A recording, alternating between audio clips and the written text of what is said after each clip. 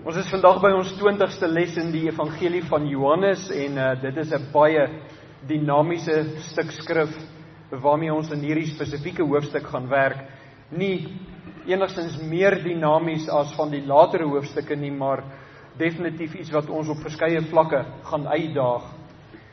En die vraag wat ons vra is, hoe sensitief is jy om die omstandighede rondom jou raak te sien, om dit dan te evalueer en dan te bedink hoe hierdie omstandighede jou spesifiek raak. Of ons kan dit so stel, hoe fyn is jy ingestel om sulke gebeure in ag te neem wanneer jy jou eie beplanning doen en dan jou besluite aan te pas by hierdie omstandighede om jou. Ons kan dit so vra. Gee jy enigstens om oor dit wat om jou aangaan?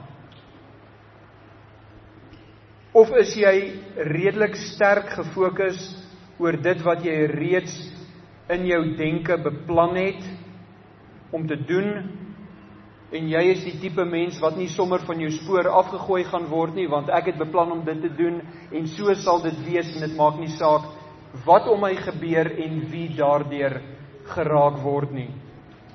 Jesus is ons voorbeeld van beide sensitiwiteit vir dit wat om hom gebeur, en dan evaluering, en om dan sy optrede te rig volgens hierdie omstandighede rondom hom. En in vandag se les sien ons hoe hierdie sensitiwiteit, hierdie bewustheid van Jesus Christus aan hom die geleentheid bied om sy eie goeie nuus van redding, die evangelie, buite die suiwer Joodse gemeenskap te gaan vestig. Nou tot op hierdie stadium was die evangelie van Jesus Christus beperk tot die Jodendom. Die eerste 3 hoofstukke het dit beperk. Met Jodendom bedoel ek die klompie Israeliete of Jode of Hebreërs, wat jy ook al wil noem, wat onder Romeinse heerskappy woon en werk hoofsaaklik in die gebied van Judea. Hulle is daar saamgeklomp, en dan is daar 'n hele hoeveelheid van hulle ook in Galilea, en miskien so hier en daar in die areas rondom hulle, Perea aan die ooste kant van die Jordaan, Idumea aan die suide kant van Judea, of Samaria aan die weste kant van Judea en Galilea. Dis 3 van die ander areas waar daar miskien 'n paar Jode is. So wat ons sien is Johannes die Doper se werk en Christus en sy disippels se werk wat ons tot hier gesien het, was hoofsaaklik beperk tot die geografiese gebied van Judea, behalwe die wonderwerk wat Jesus in hoofstuk 2 in Galilea en Kana gaan doen het. Is die res van die optredes alles beperk tot Judea. En dit bring ons dan nou by ons onderwerp vir vanoggend, die verspreiding van die evangelie buite Jodendom. Ons gaan kyk of ons die eerste 9 verse van hoofstuk 4 kan doen. Johannes die Doper het die boodskap uitgedra dat die Messias van die Jode binnekort daar sou wees. Nou Jesus was immers hierdie Jode se verwagte Messias, en Jesus het sy disippels gekies vanuit hierdie groep Jode. Hy het sy eerste wonderwerk gedoen onder die Jode. Hy het sy disippels en hulle doopwerk, of sy disippels het hulle doopwerk gedoen onder die Jode, en Jesus self het in Markus 1 vers 38 en 39 duidelik gemaak dat hy gekom het om in die evangelie te kom preek, en dan beperk hy hom tot die Joodse dorpies en sinagoges, hoofsaaklik beperk hy hom daartoe. En later in Matteus 10 vers 5 en 6 sien ons hoe hy sy 12 disippels uitstuur met 'n baie spesifieke opdrag, dat hulle nie na die Samaritane en die heidene toe moet gaan nie, maar hulle self moet beperk tot die verlore skapies van die huis van Israel, soos Jesus dit aan sy disippels stel. So as jy die eerste klompie hoofstukke van die 4 evangelies lees, gaan jy baie duidelik agterkom dat die fokus van die verspreiding van die evangelie is op die Joodse volk, op Israel. Hy is hulle Messias, hulle het hom verwag, hy moet homself vestig met sy boodskap, en hier in hoofstuk 4 sien ons 'n afwyking. Hier is iets anders aan die gang. En ons sien ook dat daar 'n aanduiding is van die naderende konflik met Jesus se hoofvyande, die Fariseërs, die konservatiewe geleerdes van die nasie Israel. En dit is hier waar ons Jesus se bewustheid of sy sensitiwiteit en dan sy aanpassing by sy omstandighede raak sien. Nou ek wil net eers vra, as jou gedagtes nou vooruit hardloop, parkeer net jou denke, stop net eers jou denke dat Jesus God is en dat hy alles weet en primêr daarom pas hy hom so aan omdat hy alles weet. Want herinner jouself dat sy disippels om hom en die Jode om hom het nie hierdie bewustheid nie. Ons het, omdat ons die evangelies ken, omdat ons die volle verhaal ken. Maar moet jouself nie laat struikel nou deur te dink, ja maar Jesus weet in elk geval alles nie. Ons moet dink in terme van die omstandighede en die konteks van die mense wat om hom saam met hom beweeg en wat hulle raak sien by hom en wat hulle leer by hom. So wat Jesus se disippels betref, hy reageer bloot op die omstandighede om hom. In beginsel, hy is sensitief vir die omstandighede, hy evalueer die omstandighede en dan pas hy sy optrede daarby aan. Moet dus nie dat jou Jesus as God denke, jou evaluering van Jesus se menslike optrede, soos dit hier vir ons uiteengesit word in die eerste klompie hoofstukke van Johannes, moenie dat daardie denke jou ondermyn nie. Dit bring ons dan by ons eerste punt van hierdie gedeelte, vers 1 tot 3, Jesus se waarneming beïnvloed sy optrede. Lees saam met my die eerste 3 verse van Johannes 4. Toe die Here dan verneem dat die Fariseërs gehoor het dat Jesus meer disippels maak en doop as Johannes, dis nou Johannes die doper, en dan tussen hakies hierdie opmerking, alhoewel Jesus self nie gedoop het nie, maar sy disippels, dan gaan die sin aan, het hy, dit is Jesus, Judea verlaat en weer na Galilea gegaan. Dit sê weer, want hy was daar in Kana met die verandering van die water in wyn. Nou die woordjie wat jy daar sien, die 5de woord in vers 1, toe die Here dan verneem. Hierdie woordjie verneem beteken toe Jesus dan hoor of toe Jesus dan bewus raak daarvan. En hierdie woordjie het 'n aanhoudende impak. Toe Jesus bewus raak daarvan, was dit voortdurend in sy gedagtes. Toe Jesus bewus raak waarvan? Toe hy bewus raak dat die Fariseërs gehoor het dat hy meer disippels maak en doop as Johannes. So moenie uit jou aandag verloor dat een van die rolspelers hier is die Fariseërs. Toe Jesus bewus raak en die heeltyd in sy kop hou dat die Fariseërs bewus is daarvan dat hy en sy disippels 'n spesifieke werk doen. Nou hierdie 3 verse, vers 1, 2 en 3 van Johannes 4, is een enkele sin in die Grieks.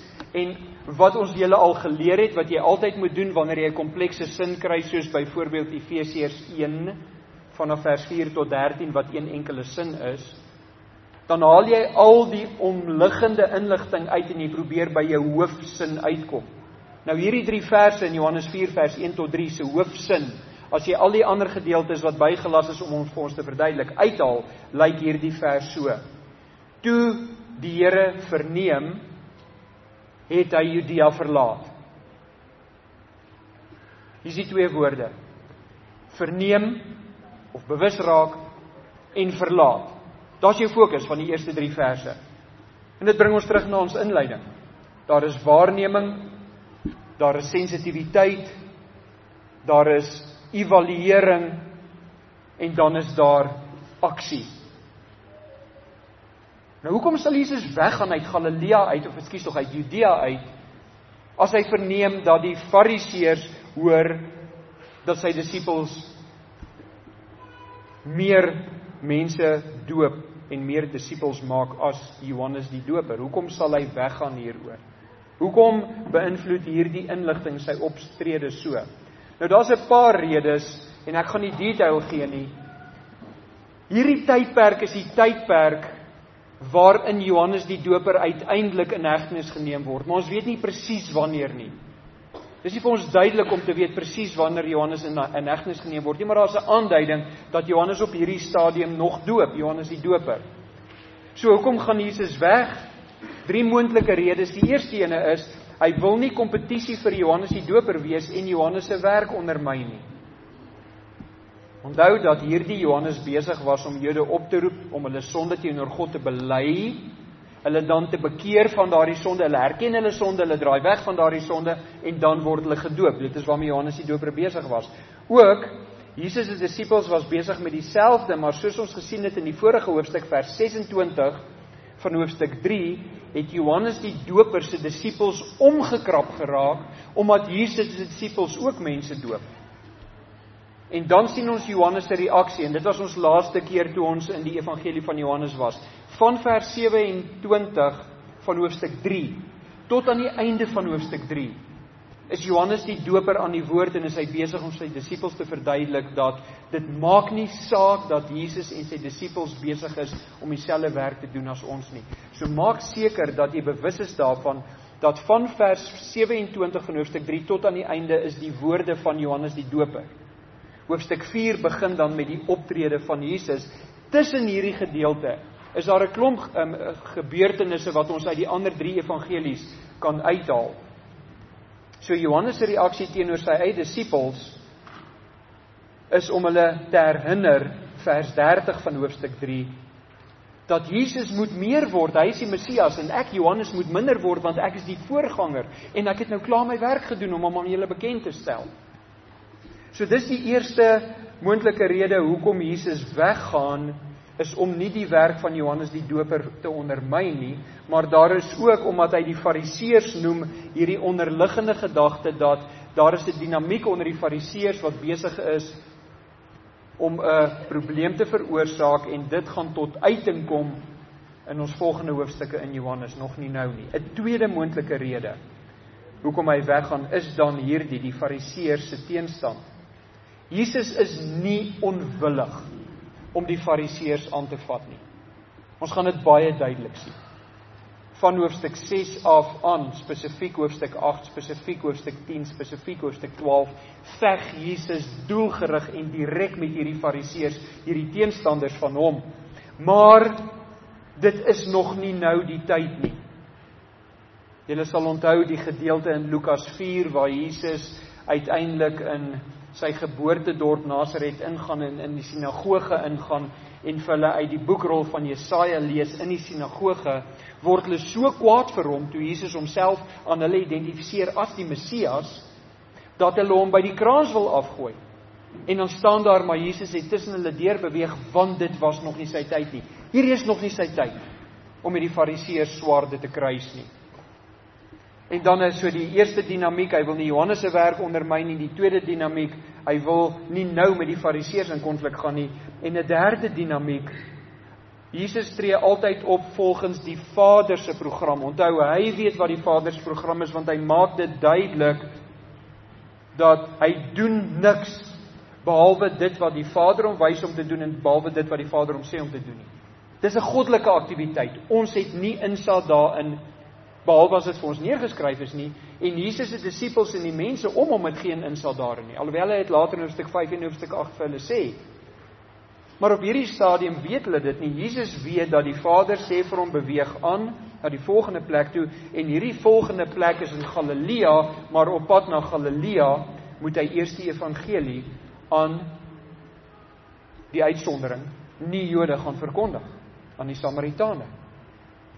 So Jesus se sensitiewe reaksie is waarskynlik drieledig, en daar's 'n moontlike vierde dinamiek, en dit is die dinamiek rondom die dood van Johannes die Doper, wat hier 'n rol speel, en dit is om spasie vir Johannes die Doper te maak, om pad te gee van die fariseërs se vyandigheid, en om sy eie bediening verder te skuif binne die struktuur wat die Vader aan hom uitwys, en aan hom sê, volgens Johannes 5 vers 19 en Johannes 8 vers 28. En dit bring ons nou dadelik by die vraag.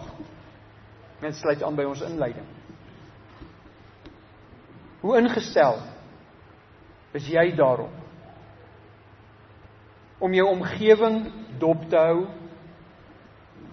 om die mense om jou dop te hou, om die mense om jou se optrede en behoeftes te evalueer, en dan hierdie ene, en om die moontlike inspraak van die Heilige Gees te evalueer wat jou optrede beïnvloed. Hoe begeerig is jy om jou eie omstandighede, jou eie planne, jou eie begeertes, jou eie motiewe tweede te stel en eerste aan ander mense te dink? Tweede gebod. Daar's nie 3 met die tweede en 'n derde nie.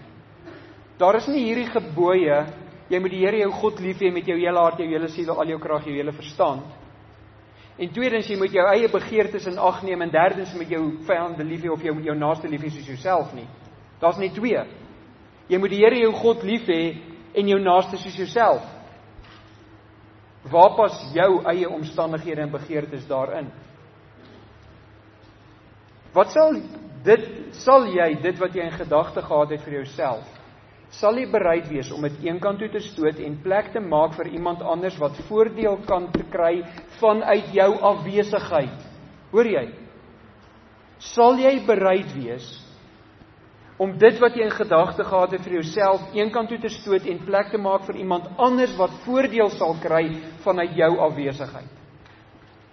Of is jy te belangrik in jou eie koninkryk? Of is God belangrik in sy koninkryk? Probeer jy enigsins om die inspraak van die Heilige Gees in jou lewe te identifiseer en dan daardeur beïnvloed te word in jou daaropvolgende optrede? Nou net 'n verduideliking oor hierdie laaste opmerking. Ek moet dit verduidelik. Want baie van ons kom uit 'n agtergrond waar die Heilige Gees vir Christus as die hoof van die gemeente vervang het en so verkondig word, en dit is verkeerd. Christus is die hoof van die gemeente, nie die Heilige Gees nie. Maar daar's gemeentes waar die Heilige Gees bo Christus geplaas word, en baie van ons het met daai denke. So wanneer ek die opmerking maak, probeer jy enigstens om die inspraak van die Heilige Gees in jou lewe te identifiseer en dan daardeur beïnvloed te word in jou daaropvolgende optrede, dan kan jou gedagtes dalk teruggaan daarna toe. Dit is nie die inspraak van die Heilige Gees in 'n Christen is nie 'n mistieke aanvoeling van die moontlike werking van die Heilige Gees in jou nie. Jy maak nie jou oë toe, trek jou voorkop op 'n effense frons, gooi jou hande bymekaar en dan bly jy doodstil en dink en wag om te hoor hoe die Heilige Gees jou rigting gee nie. Dit is nie wat ons doen nie. Want jou daaropvolgende gevolgtrekking, as jy dit so wil doen, is arbitrair. Jy sal dit uit die lug uitgryp. Daar's niks om dit volgens te toets nie. Dit is nie hoe Christene die volgende besluit neem nie. Wat ons voortdurend doen, ons sê, ons is sensitief vir die inspraak van die Heilige Gees, en Here, help my om die inspraak van die Heilige Gees te evalueer, en wat is Jesus se eie lering? Later in Johannes, oor wat is die werk van die Heilige Gees? Ons sien dit in Johannes 14, ons sien dit in Johannes 15, ons sien dit in Johannes 16, wat is die werk van die Heilige Gees? Om ons te oortuig van sonde, geregtigheid en oordeel, en ons te herinner aan Skrif. Dis hoe die Heilige Gees werk.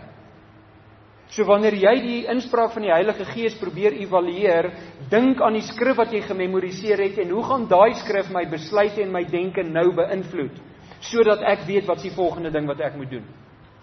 Hoe gaan die skrif dit beïnvloed? Dis primêre evaluering, of jy gehoorsaam is aan die basiese instruksies wat die Here ons in die woord gee.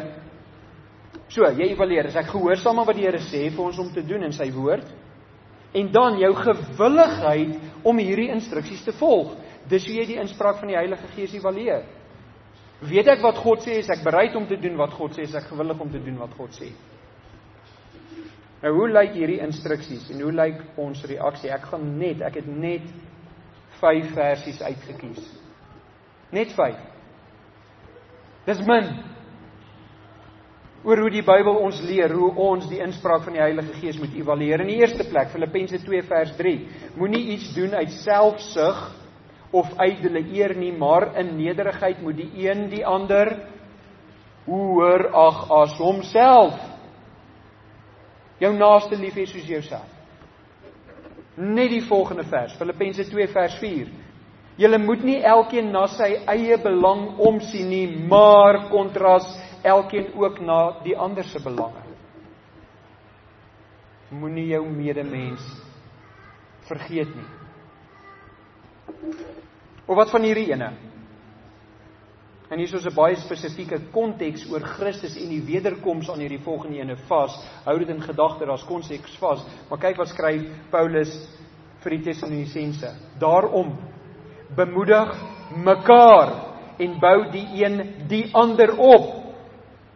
Soos julle ook doen. Hou aan daarmee. Moenie ophou daarmee nie. Fokus op ander. Nou 'n interessante ding net terwyl ons 'n baba hoor huil. 'n Baba is nie daar nie. As hy honger word of sy eie begeerte gevoed wil hê, dan is dit wat gebeur.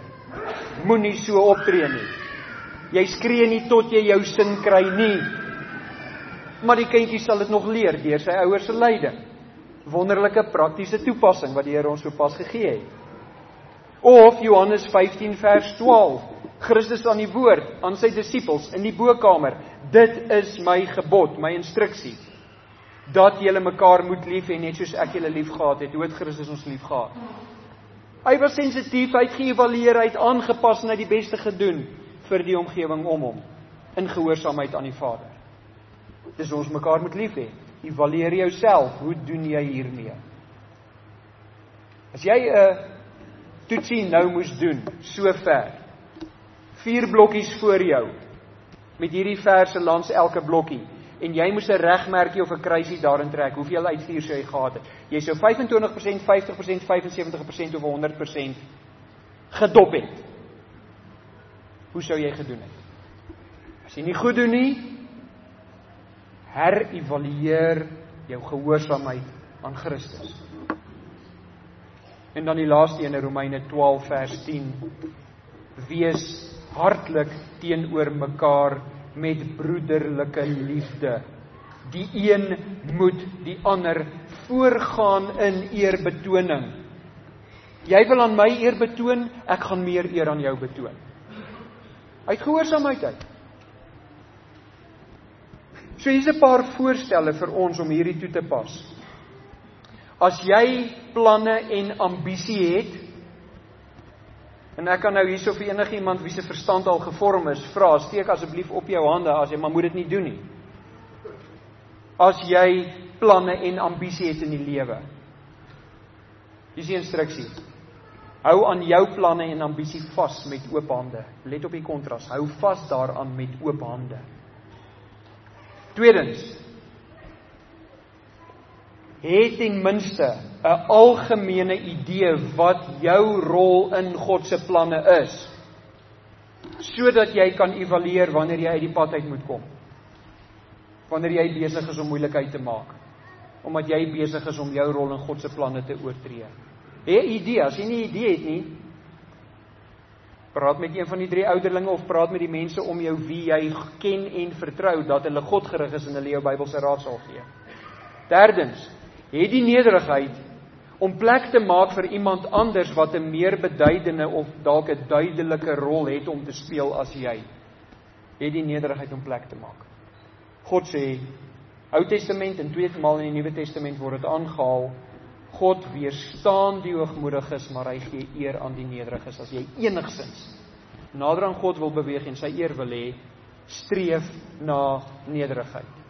Streef daarna. So wat ons hier sien, Jesus beweeg nou uit Judea uit in die rigting van Galilea, hy gaan deur Samaria, en in die proses word die eerste persoon wat nie 'n suiwer Jood is nie, aan die redder en sy goeie nuus blootgestel, en dit bring ons by ons tweede punt. Ons eerste punt was, Jesus se waarneming beïnvloed sy optrede. Ons tweede punt, vers 4 tot 6, Jesus se optrede beïnvloed sy vyande. Nou wie is sy vyande? Christus se vyande is enige iemand wat nie in 'n reddende verhouding met hom is nie. Hoor mooi, daar's 2 tipe mense op hierdie aarde. Wedergeborenes en die res. En die res word opgemaak uit sommige wat dink hulle is wedergebore, glo hulle is wedergebore, sê hulle is wedergebore, maar nie leef in gehoorsaamheid en sensitiwiteit volgens die instruksies van die Here nie. So Jesus se optrede beïnvloed sy vyande. Kom ons lees vers 4 tot 6. En hy, dit is Jesus, moes deur Samaria gaan, en hy kom toe by 'n stad van Samaria, wat Sigar genoem word, naby die stuk grond wat Jakob aan sy seun Josef gegee het. En die fontein van Jakob was daar. Jesus het toe, omdat hy moeg was, van die reis, somaar by die fontein gaan sit. Dit was omtrent die 6de uur. Nou, elke Jood wat hiervan sou hoor, dat Jesus van Judea, of hier 'n groep manne van Judea na Samaria moes gaan, Judea na Galilea moes gaan, suid na noord, en tussenin lê Samaria, dat hulle deur Samaria moet gaan, sou hulle kop skud. Enige Jood wat dit gehoor het, sou hulle kop skud in simpatie, en saamstem dat, weet jy wat, dis nie lekker om deur Samaria te gaan nie. Hoekom nie? Want die Jode en die Samaritane het 'n historiese weerstand teen mekaar gehad. Mense, herinner jouself. 'n Historiese weerstand beteken, ergens in die verlede, het daar iets gebeur, wat twee mense, of twee families, of twee nasies, of twee groepe, of twee lande, teen mekaar gestel het. Iewers in die verlede het so iets gebeur. En hierdie historiese weerstand tussen die Jode en die Samaritane het vir eeue reeds geborrel en gekook. Hou jou plek in Johannes en blaai na die Ou Testament, na 2 Konings, hoofstuk 17. 2 Konings, hoofstuk 17. Dit is redelik aan die begin van jou Bybel, dit is na Samuel. So as jy 1 en 2 Samuel kry, dan blaai net aan, jy kry 2 Konings, hoofstuk 17. En ons gaan na vers 24. En hierso is die geskiedenis van hoe hierdie vyandskap sy eerste definitiewe ontwikkeling gehad het. Nou daar was 'n voorafgaande gebeurtenis, ek wil dit net gou vir julle verduidelik. Voorafgaande het Salomo, die wysste man in die geskiedenis, dwaas opgetree. En Salomo se dwaasheid het aanleiding gegee daartoe dat sy seun Rehabeam in konflik was met 'n man met die naam van Jerobeam, en Rehabeam en Jerobeam se konflik met mekaar het veroorsaak dat die nasie Israel in 2 skeur. Daar was in die suide, hier in die Judea omgewing, was daar van die 12 stamme van Israel, die 12 seuns van Jakob, was daar 2 stamme, Benjamin en Juda, en die res het noord van Judea gebly, en dit het die latere Samaria ingesluit, en hierdie 10 stamme was op 'n bondel, en hierdie 2 stamme was op 'n bondel, en daar was vyandskap teen hulle. Dit was die heel eerste vyandskap.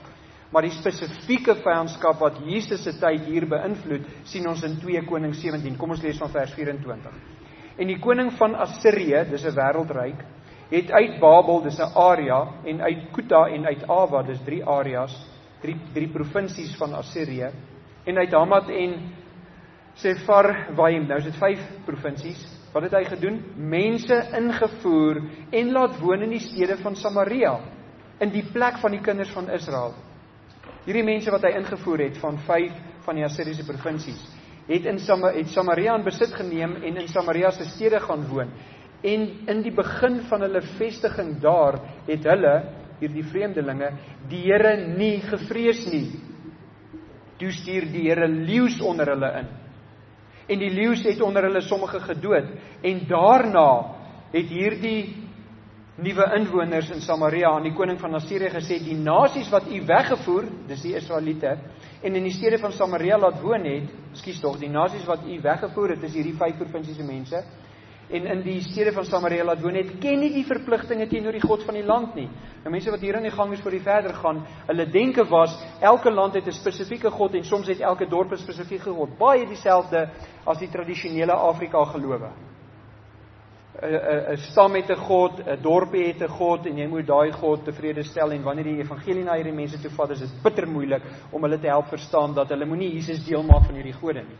Nou dis wat hierdie ouens vir die koning van Assirië sê, hierdie land het 'n God, en ons weet nog nie om daai God te aanbid nie, en toe stuur hy leeu's onder ons in. Kom ons gaan aan, verder in vers 26. Daarom het die Here leeu's onder hulle gestuur, en kyk, die leeu's maak hulle dood, omdat hulle die verpligting teenoor die God van die land nie ken nie. Toe gee die koning van Assirië bevel en sê, bring een van die priesters daarheen, wat julle daarvandaan weggevoer het. Dis nou 'n Jood. dat hulle daar kan gaan woon en dat hy die verpligting teenoor die God van die land kan leer. En een van die priesters wat uit Samaria weggevoer is, het gekom en hom in Bethel gevestig en hulle geleer hoe hulle die Here moet vrees. So hierso is nou 'n priester wat vir hulle sê, kom ek vertel julle van die God van hierdie area. Maar uiteraard was hierdie priester nie baie sterk in sy invloed nie, want die dinge loop nie reg nie. Kyk nou na vers 32 van 2 Konings 17 vers 32. Nou is daai klomp inwoners in Samaria.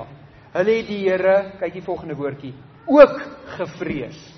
Hulle het hulle eie gode, maar hulle vrees. Daai vrees is nie die vrees wat ons ken wanneer ons gehoorsaam is. Daai vrees is, ons gee toe aan hierdie vereistes wat hy stel. Dis al wat dit beteken. Hulle het die Here ook gevrees en vir hulle priesters van die hoogtes uit al hulle stande aangestel. So nou kom hulle eie gode ook en hulle word eie priesters vir hulle eie gode. En hulle word priesters saam met hierdie priester van Juda. En hulle eie gode gedien volgens die gebruik van die nasies waar hulle vandaan weggevoer is. Tot vandag toe handel hulle volgens die vroeëre gebruike. Hulle vrees die Here nie. Onthou julle dat nou nog gestaan, hulle vrees die Here? Dit beteken net op 'n stadium het hulle vir die Here gesê, okay, ons sal doen wat u sê, maar ons gaan ons eie priesters aanstel van ons eie gode en ons gaan ook doen wat hulle sê. En dis hoekom hy hier sê, hulle vrees die Here nie en handel nie volgens hulle insetting en volgens hulle gebruike nie, of volgens die wet en volgens die gebod wat die Here die kinders van Jakob beveel het, aan wie hy die naam Israel gegee het. Vers 35. Tog het die Here met hulle verbond gesluit en 'n bevel gegee en gesê, julle mag geen ander gode vrees, of julle voor hulle neerbuig, of hulle dien, of aan hulle offer nie, is histories aan Israel, maar die Here wat julle uit Egipte land Israel laat optrek het met groot krag en met uitgestrekte arm, hom moet julle vrees en vir hom buig en aan hom offer. En die insetting en die verordeninge van die wet en die gebod wat hy julle voorgeskryf het, moet julle altyd sorgvuldig onderhou, maar ander gode mag julle nie vrees nie, en die verbond wat ek met julle gesluit het, mag julle nie vergeet nie, en julle mag ander gode nie vrees nie, maar die Here julle God moet julle vrees, en hy sal julle verlos uit die hand van al julle vyande. So wat ons hier sien is 'n tussen hakies gedeelte wat sê, hier is die instruksies wat die Here gegee het. Daai priester moes dit vir die nasie geleer het, dat geen ander God nie. Maar of die priester het dit nie vir hulle geleer nie, of hulle het nie geluister nie. So hulle bring hulle eie priesters van hulle eie gode in, en hier is ons nou 'n samevoeging van gelowe in Samaria, en met die samevoeging van gelowe, soos ons reeds uit die ander dele van die Ou Testament gesien het, bring samevoeging van mans en vroue van verskillende etnisiteit, en verskillende gesinne, en verskillende families, en verskillende groeperinge. En dis wat hier in Samaria aan die gang is. Vers 40. Hulle, dis die Samaritane, die mense in Samaria, dis nou die paar Jode wat daar is en die nie-Jode, het egter nie geluister nie en volgens hulle vroeëre gebruik gehandel. So het hierdie nasies dan die Here gevrees en hulle gesnede beeld gedien. Al wat hy hierso sê, hoe het hulle die Here gevrees? Op hierdie onsuiwer, oneffektiewe manier. En ook hulle kinders en hulle kindskinders doen soos hulle vaders gedoen het tot vandag toe. So hierdie is net die geskiedenis om vir ons te wys, na die verdeling van die nasie Israel in die 2 stamme suid en die 10 stamme noord, het die koning van Assirië uiteindelik gekom, die 10 stamme weggevoer, 'n paar mense daar gelos, 'n paar Jode daar gelos van die 10 stamme om die plek in orde te hou, maar hulle kon dit nie in orde hou nie. Toe bring hy van 'n klomp ander provinsies nie Jode in, en hulle die Here se weë geleer en die ander nasies se weë geleer, en daar was 'n samevoeging en ons het Here verbastering. Almal van ons weet wat die woord verbastering wat geloof betref en verbastering wat nasie betref. So hier is die vermenging van etniese groepe. Mense, en ek wil dit net onder jou aandag bring. Die Bybel praat nooit van ras nie. Die Bybel praat van etnisiteit, etniese groepe. Dit is wat ons in die wêreld sien vandag, en dis wat hier aan die gang was. Die vermenging van etniese groepe en vermenging van godsdiens wat die Jode beweeg het om met Samaritane, die Jode nou hier in die tyd van Jesus, die suiwer Jode, dit het hulle beweeg om die klomp Samaritane wat baster Jode is te verwerp. Want die suiwer Jode sê nee, ons het nie ander priesters nie, ons het nie ander gode hier in die tyd van Jesus nie, maar julle het ons verwerp julle.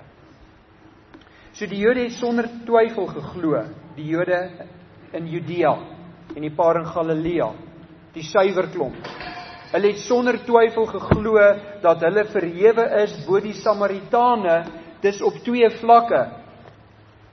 Die ware Jode sê, ons is 'n suiwerder ras, want ons het nie vermeng nie, en ons het 'n suiwerder geloof, want ons geloof is nie vermeng nie.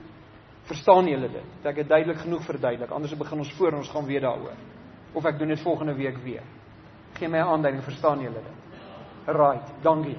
Nou, daar was wel nog 'n verdere gebeurtenis wat die verhouding tussen die Jode en Samaritane beïnvloed het.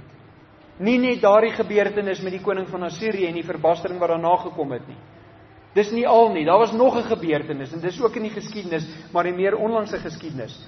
In die jaar 166 voor Christus, met ander woorde min of meer 160 plus jaar voor die geboorte van Jesus. 166 voor Christus, het 'n Joodse priester, met die naam van Matthias, kwaad geword, vir die Grieke, want die Griekse ryk was nog in beheer. Hy was besig om te verval, maar hy was nog in beheer. Daar was 'n nuwe opkomende ryk wat nog 'n rukkie sou neem, en dit was die Romeine. Maar wat gebeur? Hierdie Matthias is 'n Jood, hy's 'n priester, hy word vies vir die dinamiek van die Grieke met hulle, en hy staan op om weerstand te bied teen 'n spesifieke Grieke heerser met die naam van Antiochus die 4de, of Antiochus Epiphanes. 'n Klomp van julle het al van hom gehoor. Antiochus Epiphanes, in hierdie tyd, 166 voor Christus. Nou, hoekom staan Matthias op? Want hierdie Antiochus die 4de, of Antiochus Epiphanes, het 2 jaar vroeër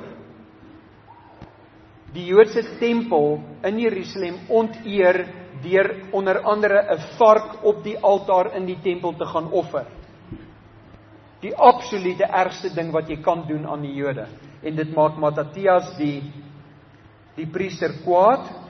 En hierdie Matthias het 'n seun, en julle sal bekend wees met sy naam, Judas Makkabeus, of Judas die Hamer. Judas Makkabeus. En Judas Makkabeus was 'n uitstekende generaal, hierdie seun van Matthias, en hy behaal groot oorwinnings oor 'n lang tydperk in sy stryd teen hierdie klomp Grieke wat oor hulle heers. En 24 jaar later, min of meer, is die Romeine sterker in daardie gedeelte waar die Jode bly as die Grieke, en die Romeine is nou die ouens wat die dinge daar beheer, en teen 142 voor Christus gee Rome onafhanklikheid aan hierdie groepie Jode, hierdie nageslagte van Matthias en Judas Makkabeus. Die Romeine gee onafhanklikheid aan hulle, en hierdie klompie Jode in Judea, hier in die suide waar Jesus en Johannes die Doper gewerk het later, soos nou in die jaar omtrent 142 voor Christus. Hierdie klompie Jode word genoem vriende van Rome. Nou as jy vriende van Rome is dit so goed, dat in Oos-Europa word jy vandag genoem 'n vriend van Putin, want dan weet jy word beskerm deur sy soldate en sy missiele.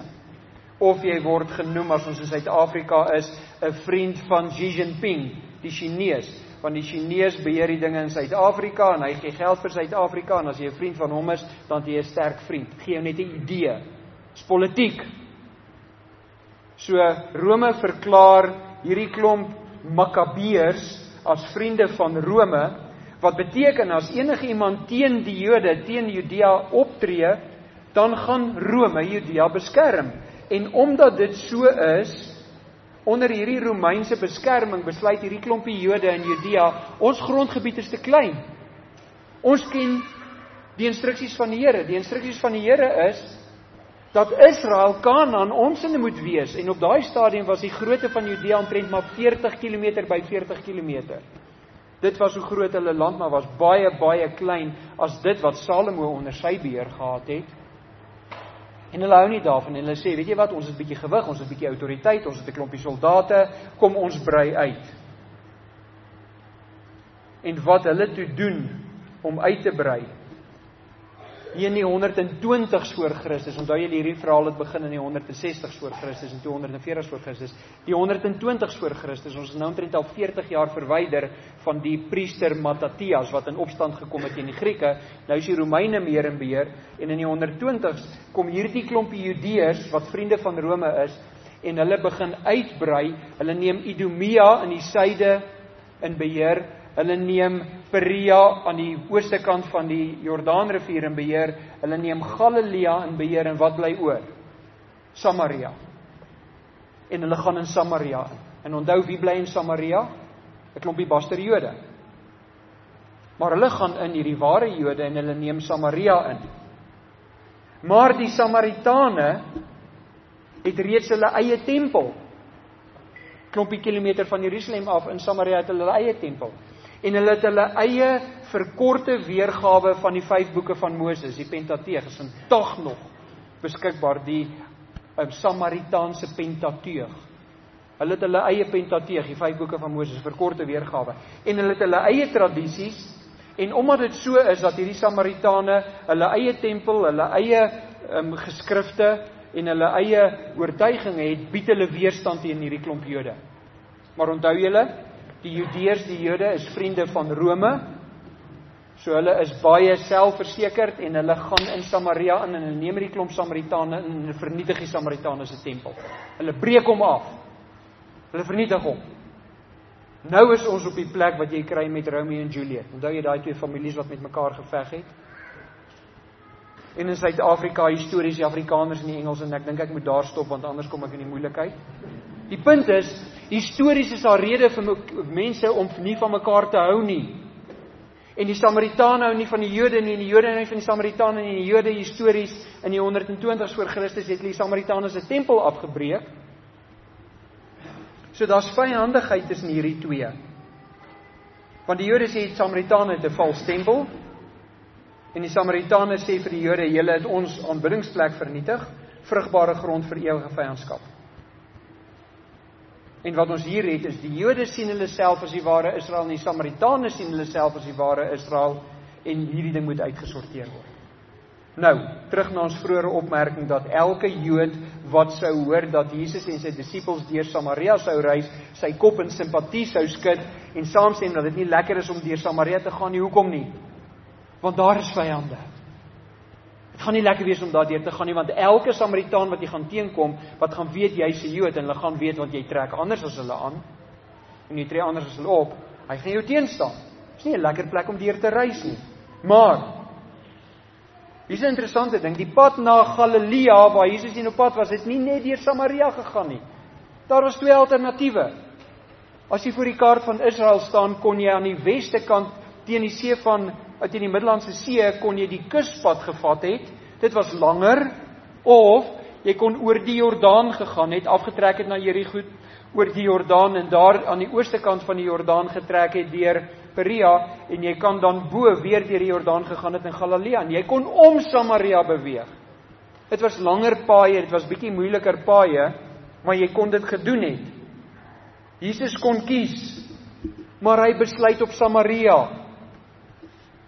Van hierdie 3 opsies, is dit die een, wat die strenger Jode altyd vermy het. Die strenger ouens, die meer konservatiewe Jode het gesê, nee, liewer moeilikheid, liewer seervoete, liewer dors en honger, maar ons gaan nie deur Samaria nie. Hulle sou eerder ontreinig word deur oos van die Jordaan, deur heidense lande te trek, as om deur Samaria te gaan en daar besmet te word deur Basterjode. Maar hoekom kies Jesus die Samaria pad?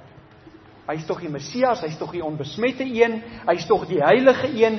Hoe kan hy homself aan hierdie Samaritane blootstel, as hy die heilige een, die gesalfde, Messias beteken gesalfde, as hy die gesalfde van God is, hoekom doen hy dit?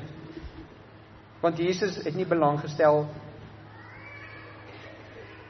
om enige van die ander paaie te vat nie, want hier is die antwoord. In Samaria het Jesus 'n hemelse afspraak gehad. Let op die woordjie in vers 4. Die 3de woord in vers 4. Dis nou as jy terug is in Johannes. Ons is klaar met 2 konings. Dis die woordjie moes. Dis nie 'n per ongelukke vertaling nie. Dis presies wat dit beteken. En hy moes deur Samaria gaan. Nou hierdie woordjie, luister mooi. In die Grieks is hierdie woordjie altyd 'n instruksiewoord, 'n imperatief. Hierdie woordjie beteken dat Jesus noodwendig deur Samaria moes gaan. Hy moes. En jy kan die vraag vra, maar daar's 2 ander paaie. So wat beteken dit dan hy moes? Wel, dit was vir hom onvermydelik, want dit was op die goddelike kalender vir 'n sekere Samaritaanse vrou. Volgens Efesiërs 1 vers 4 het God hierdie Samaritaanse vrou voor die grondlegging van die wêreld uitverkies om gered te word, en Jesus was op pad om hierdie feit te gaan bevestig deur aan haar die evangelie te gee en daardeur haar in die koninkryk in te trek. En sonder dat ons beplan het en sonder dat ons begeerte is ons terug in 'n sekere leerstelling wat ons in hierdie gemeente by vas staan en verkondig, en dit is dat God bepaal wie gered word, en dan rig hy alle omstandighede dat daai persoon gered word, onder die omstandighede, op die manier, deur wie hy ook al bepaal daai persoon gered gaan word. Dis dieselfde vir elkeen van ons wat gered is. As twee ander skrifgedeeltes. Openbaring 13 vers 8 en Openbaring 17 vers 8 stel dit uit die negatiewe hoek uit. Elkeen wie se naam nie in die boek van die lewe opgeskryf is nie gered nie. Wat is die positiewe aanslag? Elkeen wie se naam in die boek van die lewe opgeskryf is, sal gered word. Niemand val deur die krake nie. So wanneer jy nou, oor 2 weke van nou af, op 25 Desember, saam met jou familie is, en daar is 'n klomp onaangename, ongeredde mense, bid vir jouself, bid vir hulle, bid vir omstandighede, en kyk of jy een op een, dalk, kan evalueer of hierdie persoon se naam in die boek van die lewe geskryf is, want jy gee hom die evangelie op Kersdag, en net dalk word iemand gered, en dan kom jy terug en dan kom vertel jy ons daarvan. Al wat God, nadat hy iemand se naam in die boek van die lewe opgeskryf het, al wat hy daarna hoef te doen, is om so 'n persoon aan die evangelie bloot te stel, op die tyd deur God bepaal, om aan daardie persoon geloof te gee, sodat sy hart versag word, sodat hy sy sonde raak sien, sodat hy sy sonde bely, sodat hy geregenereer word, nuut gemaak word, en deel word van die koninkryk. En hier het jy die hele proses van redding. En dit is wat Jesus nou in Samaria gaan doen. God sal getrou bly om sy plan van redding te volbring vir elkeen wat hy sal red, en hy gebruik beide Christus en die Heilige Gees vir enige ene wie hy red, om hierdie reddingswerk te doen. Die Heilige Gees oortuig van sonde, geregtigheid en oordeel, en hy bring geloof, en Christus gee die evangelie aan ons om te verkondig, en daardie werk word gedoen wanneer iemand die evangelie hoor, en sy hart word sag, en die Heilige Gees werk in hom, en hy sien sy sonde, hy herken sy sonde, hy bely sy sonde, hy word vergewe, en hy word gered. Ook in die eerste eeu, vir 'n Samaritaanse vrou. Maar ons weet dit lê voor. En nou wil ek net hê jy moet 'n paar bladsye verder blaai van Johannes 4 af na Johannes 10 toe. En jy moet hierdie woorde van Jesus raak sien in Johannes 10.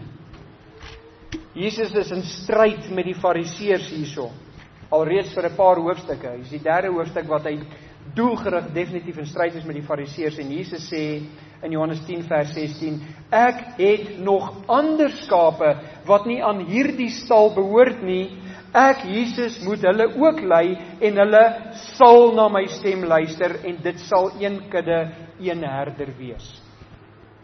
Om 'n herder te wees, moet Jesus skapies sê, en dit beteken volgens hierdie vers, Johannes 10 vers 16, dat daar ook skapies buite Israel is. Dis wat Jesus hier sê. Ek het nog ander skape, nie Jode, wat aan hierdie stal, die Jode in die koninkryk van Christus, die evangelie wat hy kom verkondig, behoort, en ek moet hulle ook lei, en hulle sal na my stem luister. Jode gaan gered word, nie Jode gaan gered word. Jesus maak dit duidelik, en die mense wat hom geluister het, sou dit verstaan. Hoe doen Jesus dit? Kom ons kyk vers 5 en 6. Ons is terug in Johannes 4. Hoe doen Jesus hierdie reddingswerk? Vers 5. Dit is Jesus, kom toe by 'n stad van Samaria, wat Sigar genoem word, naby die stuk grond wat Jakob aan sy seun Josef gegee het, en die fontein van Jakob was daar. En hier is die punt. Jesus gaan haal sy skape in sy tyd en in ons tyd deur ons, wat die evangelie na iemand toe vat. Jesus gaan haal sy skape daar waar hulle is. Wat weet ons oor hierdie plek en die put en Jakob en Josef se kontak daarmee? Hierdie wat ons lees in vers 5 en 6. Die fontein van Jakob was daar. Dit word Sigar genoem, naby die stuk grond wat Jakob aan sy seun Josef gegee het. Onthou julle toe Jakob sy broer Esau se eerste geboortereg verkry het deur leuns en misleiding? Jakob was 'n leenaar en 'n misleier. Die vader, Abraham, Isak, Jakob, Jakob 'n leenaar en misleier. Abraham 'n leenaar, Isak 'n leenaar, Jakob ook. En ons sien Jakob se seuns, Reuben, daai sonde wat hy gepleeg het, Juda, die sonde wat hy gepleeg het, dit lyk sleg. So, Jakob steel sy broer se eerstgeboortereg, Genesis 27 vers 24 is waar ons dit lees. Esau word so kwaad, dat volgens Genesis 27 vers 42 en 43, hy vir Jakob wou doodmaak, en Esau se ma waarsku vir Jakob en sê, vlug. En hy vlug na haar broer Laban toe, en vir 'n tydperk, en ons sien dit in Genesis 33 vers 19, bly hy vir 20 jaar daar Jakob, en later keer hy terug na Kanaan, waar hy hierdie stuk grond koop, waar hierdie stuk oorgaan, hierdie gedeelte in Johannes 4 oorgaan. Jakob koop daai stuk grond toe hy terugkeer Kanaan toe. En kort voor sy dood, volgens Genesis 48 vers 22, gee hy hierdie stuk grond aan sy seun Josef, van wie ons volgende week gaan lees in Genesis 39. Hy gee dit aan sy seun Josef, en jare later, volgens Josua 24 vers 32, word Josef se gebeendere, wat hulle saambring uit Egipte uit, en saam met hulle vir 40 jaar in die woestyn gedra het, gaan begrawe hulle hier. Die graf van Josef is daar naby die put van Jakob, wat daai stuk grond is wat hy gekoop het toe hy van sy oom Laban af teruggekeer het.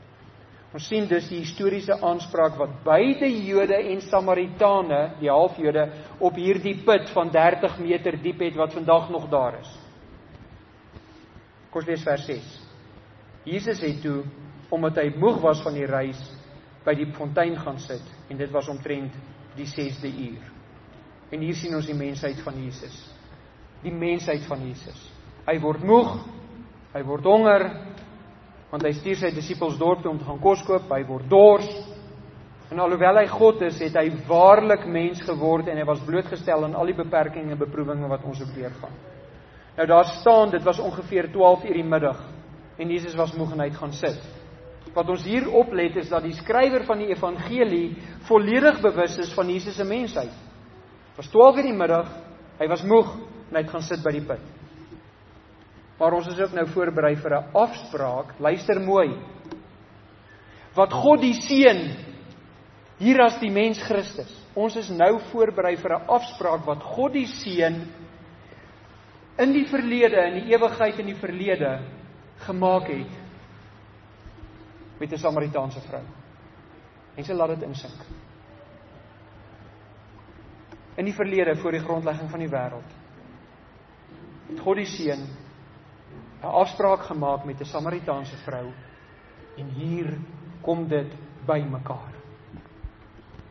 Die mens Christus gaan aan haar die evangelie gee, en aan haar verduidelik, hy is die God, Christus. En dit bring ons by ons derde en laaste punt. Ons het gesien, Jesus se waarneming beïnvloed sy optrede, vers 1 tot 3, vers 4 tot 6 het ons gesien, Jesus se optrede beïnvloed sy teenstanders, en nou vers 7 tot 9, Jesus se teenstanders word deur homself genader. Vers 7 tot 9, daar kom 'n vrou uit Samaria uit om water te skep. Jesus sê vir haar, gee vir my water om te drink, want sy disippels het na die stad gegaan om voedsel te koop. En die Samaritaanse vrou sê vir hom, hoe is dit dat u wat 'n Jood is, van my vra om te drink, terwyl ek 'n Samaritaanse vrou is? En nou hierdie stukkie kommentaar, want die Jode hou geen gemeenskap met die Samaritane nie. Nou hierdie eerste frase, daar kom 'n vrou uit Samaria om water te skep.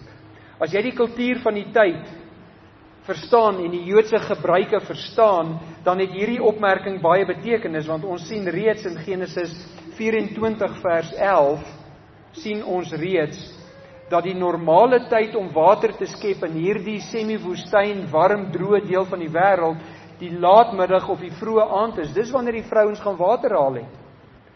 En dit is die belang van die direkte voorafgaande opmerking, dit was omtrent die 12de uur, Johannes die apostel skryf, dit was omtrent die 12de uur, en raai wat? Niemand skep water die 12de uur nie, en hierso kom 'n vrou water skep. Wat's hier aan die gang? Hierdie vrou kom op die hitte van die dag, en hierdie put, weet ons, is nie die naaste put aan haar dorp nie. Hoekom loop sy omtrent 1,5 kilometer na hierdie put toe, om te gaan water haal? Hoekom nie daar, waar sy makliker kan water kry nie? Want sy wil sosiale interaksie vermy. Hoekom? Want vers 18 sê vir ons, sy was 'n sosiale uitgeworpene, want sy was 'n losvrou. Sy was 'n immorele vrou. Haar gemeenskap het haar waarskynlik al geïdentifiseer, en een kant toe geskuif, is sy semi-godsdienstige gemeenskap, sy loop hierdie afstand op die hitte van die dag, daarna die put toe waar sy waarskynlik niemand sal teekom nie. En raai wie's daar? die een wat in die geskiedenis in die verlede 'n afspraak gemaak het met haar op haar die dag. En sy het nie geweet van haar afspraak nie. Jesus sê vir haar, geef my water om te drink. Hy kon eenkant gaan sit het, en na dop gehou het, en gewag het tot sy weg was, en self water gekry het. Of gewag het tot sy disippels terugkom. En hulle vir hom 'n bietjie Aquila of iets gebring het. Nee, is nie wat hulle sou gedoen het nie. Hulle moes water skep by 'n put.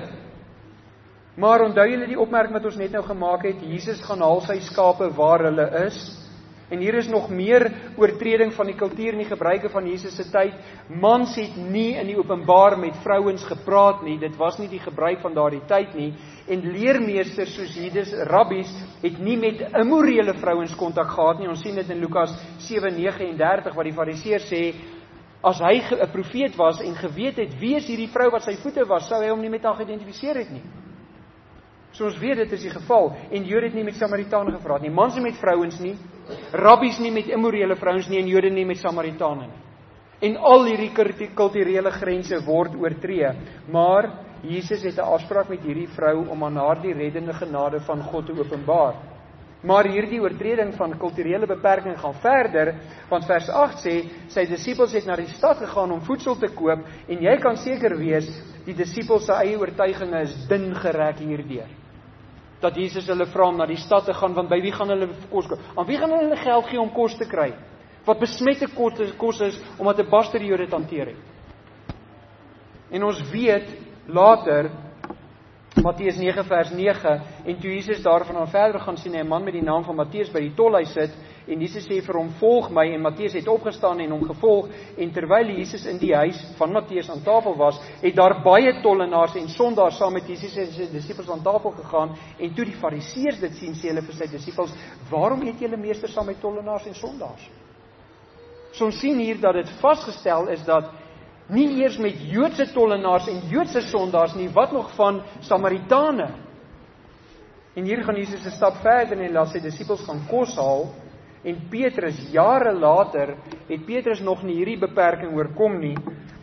Het jy jou plek hier so hou, net na die volgende boek, hoofstuk 10, Handeling hoofstuk 10 toe blaai, en kyk wat daar so in Handeling hoofstuk 10 staan, dat Petrus kry van Christus self die instruksie, Handelinge 10 vers 9. En die volgende dag, terwyl hulle op pad was, dis nou Cornelius, die Romeinse man, is op pad om vir Petrus te kom haal. En na by die stad kom het Petrus omtrent die 6 uur, selfde tyd, op die dak geklim om te bid, en hy het baie honger geword, selfde tyd, en hy wou eet, en terwyl hulle besig was om klaar te maak, het daar 'n verrukking van sinne, dit is 'n visioen oor hom gekom, en hy sien die hemel geopen, en 'n voorwerp soos 'n groot laken na hom afdaal, wat aan die 4 hoeke vasgebind is, en op die aarde neergelaat word, en daarin was al die 4-voetige diere van die aarde, en die wilde en kruipende diere, en die voëls van die hemel. Toe kom maar 'n stem na hom, staan op Petrus, slag en eet, en Petrus sê, nooit nie Here, want ek het nog nooit iets onheiligs of onreins geëet nie. Hy het so 'n bietjie vergeet wat in Samaria gebeur het, of hy die offers gebring om hom skoon te maak van dit wat in Samaria gebeur het, maar dis Petrus in sy gesteldheid. Die Jode wil hulle self nie ontreinig nie, dis die punt. Net 'n opmerking oor Jesus se vraag aan hierdie vrou.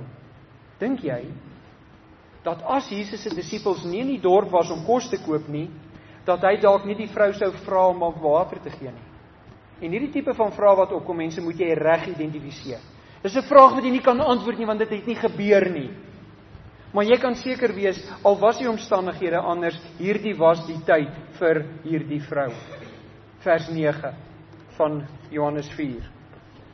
En die Samaritaanse vrou sê vir hom, hoe is dit dat u wat 'n Jood is, van my vra om te drink terwyl ek 'n Samaritaanse vrou is, want die Jode hou geen gemeenskap met die Samaritane nie. Hierdie vrou verstaan, sy verstaan wat hier aan die gang is. Daar is nie veronderstel om sulke openbare interaksie tussen 'n man en 'n vrou te wees nie. Daar's nie veronderstel om 'n interaksie tussen 'n Jood en 'n Samaritaan te wees nie. En hierdie woordjie wat hier gebruik word in vers 9 en die Samaritaanse vrou sê, hoe is dit dat u wat 'n Jood is van my vra om te drink terwyl ek 'n Samaritaanse vrou is, want die Jode hou nie gemeenskap met die Samaritaan. En hierdie woordjie gemeenskap hier beteken die Jode het geen guns van 'n Samaritaan gevat nie. En Jesus vra haar nou om vir hom water te gee. Dis 'n guns. En sy sê, dis totaal buite orde, wat is hier aan die gang, dat jy bereid is om dit van my te vra? Iets is nie lekker nie. Die Duitser sê something fishy. As jy verstaan wat ek nou sê, dan kan jy Duits praat. Iets is nie lekker hier nie. Kom ons sluit af. Ons het gesien, hier is verskeie kulturele en geskiedkundige taboes wat oortree word in hierdie gedeelte.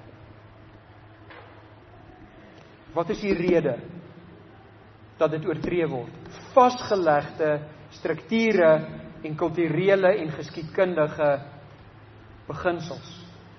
Wat is die rede dat dit oortree word? Hier is die antwoord. Luister mooi. Om 'n sondaar te red. God sal geen beperking toelaat dat iemand, om te keer, dat iemand wie se naam in die boek van die lewe geskrywe staan, nie die evangelie hoor en daarop reageer nie. God sal geen beperking toelaat, wanneer hy iemand wil red, dat daai persoon gered word nie. As God so doelgerig is, om oor versperringe heen die evangelie te versprei, wat van jou?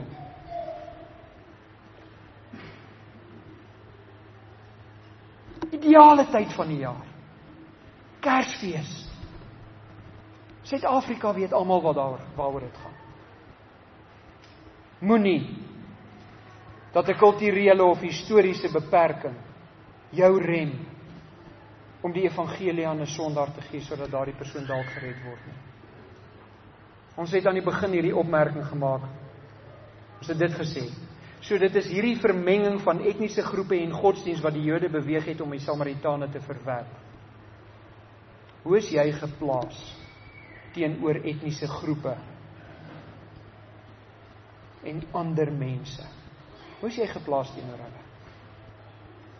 Hoe gewillig is jy om soos Jesus 'n voorbeeld hier iemand te benader sodat daardie verlorene die evangelie kan hoor en dalk bely en dalk gered raak? Of hou jy aan historiese en tradisionele irritasies vas en mis as gevolg daarvan jou geleentheid om aan 'n verlore siel die goeie nuus van redding te gee? En volgende week sien ons hoe Jesus hierdie gesprek met hierdie Samaritaanse vrou rigting gee. Kom ons staan en ons sing en dan bid ons.